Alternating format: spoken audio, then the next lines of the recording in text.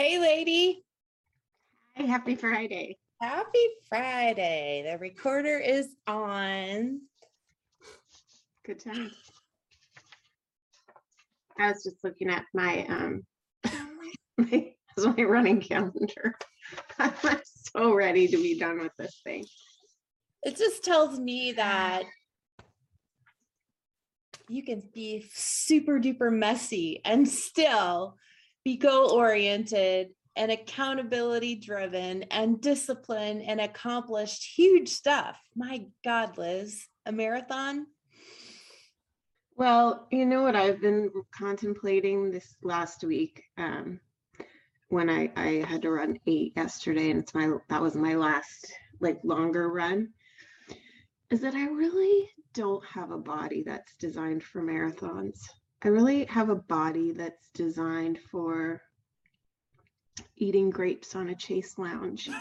And yet I do know how to suffer.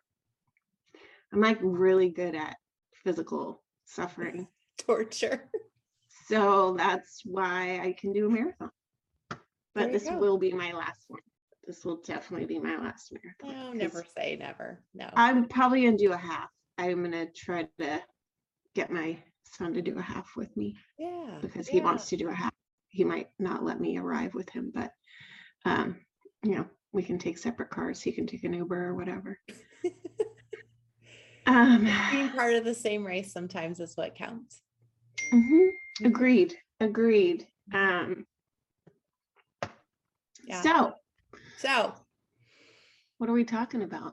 Well, I know we talked about some articles this week, but I'm thinking of switching gears. Okay. A little risky. If it doesn't work, we don't have to ever show this. I'll follow you wherever you go. I'm thinking about, from the work perspective, all of these people at work who are feeling stuck.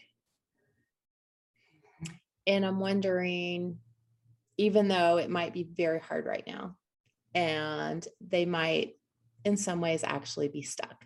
How can we help them with their mindset to focus on the possibilities or the positive pieces of their current work? And some might say there isn't anything good, and I just have to believe there's got to be something. There's got to be, a shred of something. So, I thought, why don't we talk about what ifs today? What if there were some component of daily work that brings us joy? I've been talking about that a lot at my work. And I talked about it even before we were living through an endless pandemic. We talked about cultivating personal resilience and how we do that. But as you said, I think that's harder and harder for people to do, especially now when we're in stage 9 or whatever. I just made that up. Because people are dealing with so many pressures. Work is just one of them, right? And paying the bills is another. Showing up for work, also paying your bills, also contending with illness, because anytime anybody gets anything, it's immediately is it COVID, right? And there's such an underlying stress to that for people, whether you're vaccinated or not.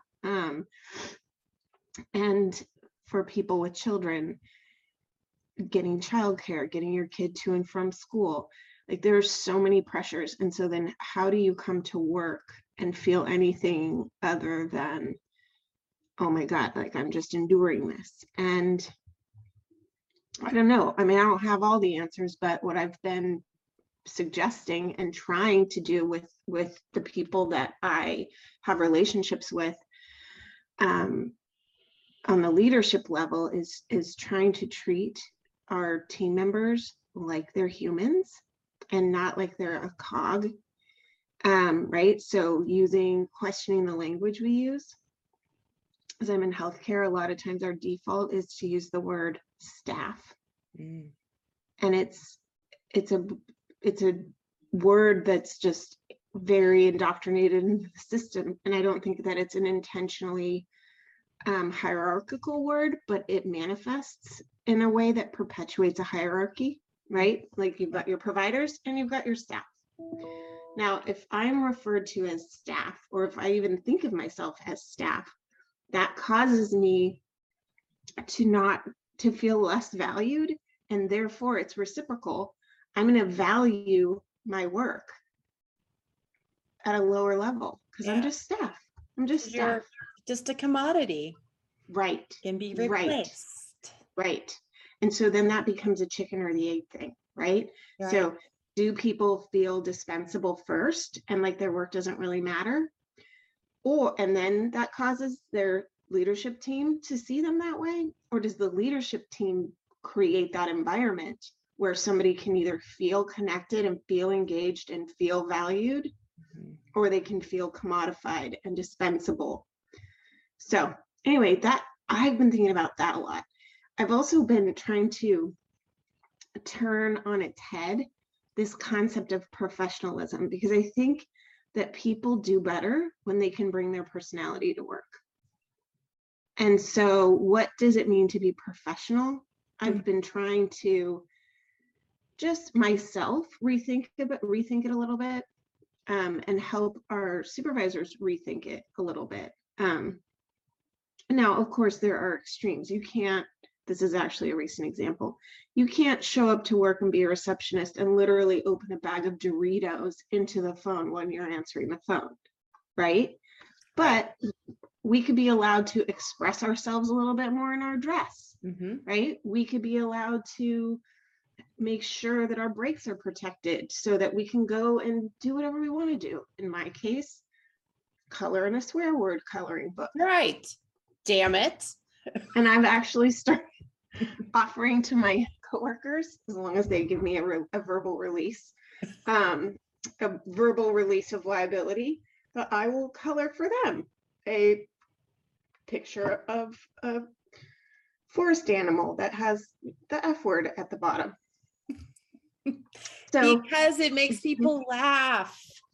Right. It makes people laugh.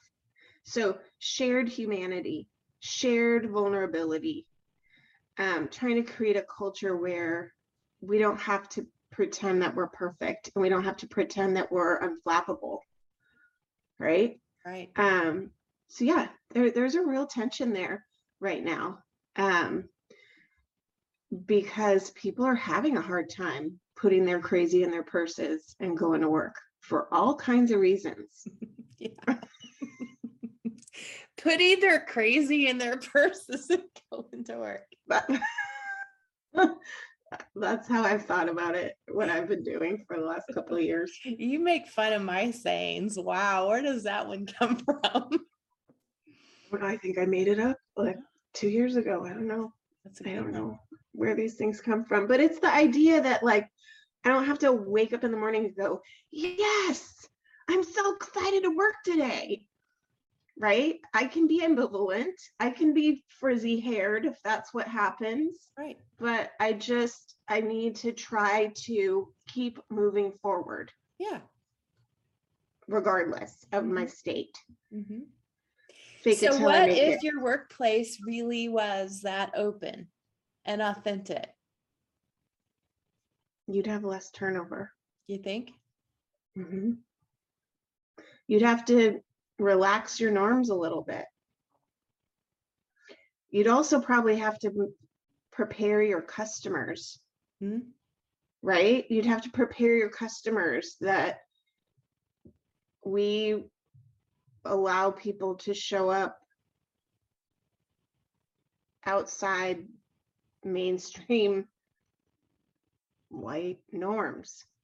Not just white, mainstream professional behavior. Yeah, I said white norms because in powerful corporations, then the norms are typically set by the people in power who are typically white. But yeah, that's what would happen. I think people would feel like they didn't have to fit a mold. I also think that we're in this time of reckoning where we have to create more flexibility. And my workplace is not there yet. I think many aren't, but the market's going to force us to. Mm-hmm. So, well, as we really think international, it's all companies everywhere. And again, it's not just white.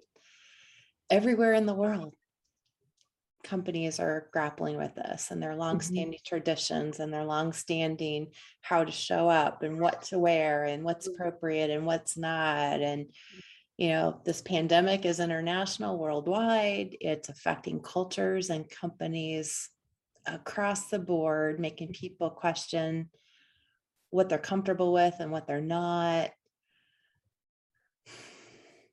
So what's the worst that can happen if things loosen up a little? What are people scared of? Oh my God, we'll never get them back. I think that the fear is that the quality of our product, whatever the product is, and in my case, it's care delivery, that the product will suffer because we're not, we're sort of relaxing our standards. I think that the fear is also that we'll pay too much in administration, right? And not have the profit margin shrink even more, which is already pressurized because of a pandemic. But what I think that's short-sighted thinking, because what's happening, at least in my area of the working world, is that we're turning over so many people and we're paying so much in recruiting fees and training. We've beefed up our training process a lot, and then people are leaving. So we're already kind of bleeding a lot of money. And so I think it's the difference between a long path way of thinking. So investing more, making more flexible opportunities for job shares and get different shifts, better pay. Mm-hmm. And so then back to your point about there's fear that if we relax, then the work won't be done as well. What does competence of the work have to do with how we look or show up? Or is that just an impression? Is it a perception? I think it's a perception to a point. Again, thinking about my sector, it's if I walk in the door with my 3-year-old and the person that greets me is,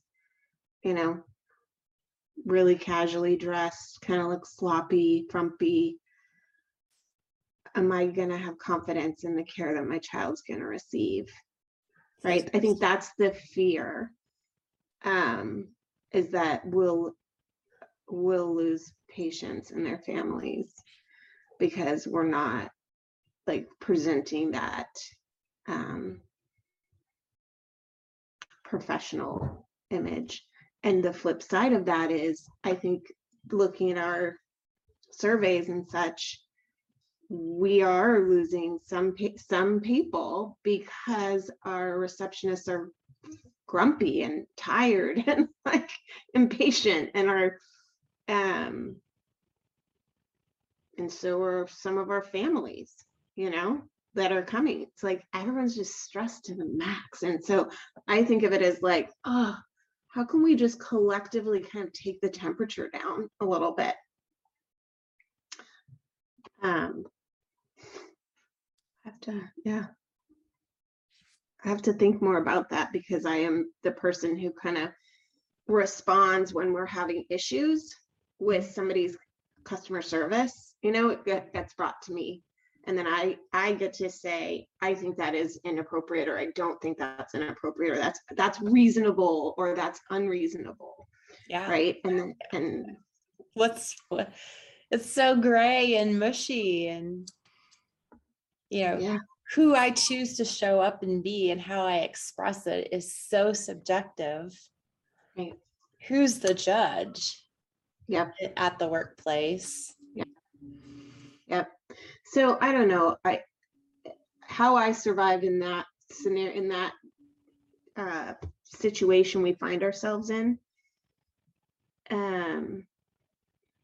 I make inroads where I can. So this week I talked about, hey, like, instead of referring to people in a meeting as staff, let's call ourselves a team. Let's refer to the organization as a community, not a family. Right. You know, people like to call work family, but a community. So we just changed our, what was called all staff is now the community meeting. Nice. So little things like that. And then we have a recognition program. And but it's not, you don't have to be employee of the month to get recognized. It's like radically recognize small things. Nice. All the time. Radically recognize small things all the time. Mm-hmm. Nice. That's cool. It's the best I can come up with. And then I just get my coloring book out again. Well, what if you tell the customers up front, this is what we're doing, rather than people showing up and being surprised and caught off guard and going, this is a little weird. Yeah, I like that idea. I need to sit with it a little bit more because I've seen that, you know, what I love is signs at some restaurants is like, everyone is short-staffed. Please be kind to the people who showed up today. Mm-hmm. Right? Like it's just on the front end saying, let's bring some grace. Mm-hmm. Mm-hmm. I think those kinds of messages or those kinds of things ahead of time, you know, at least you're providing some sort of level set. Here's what you can expect. And if you don't like it, if you want to go down the road to the place where they're coiffed and pretend to be perfect, go right ahead.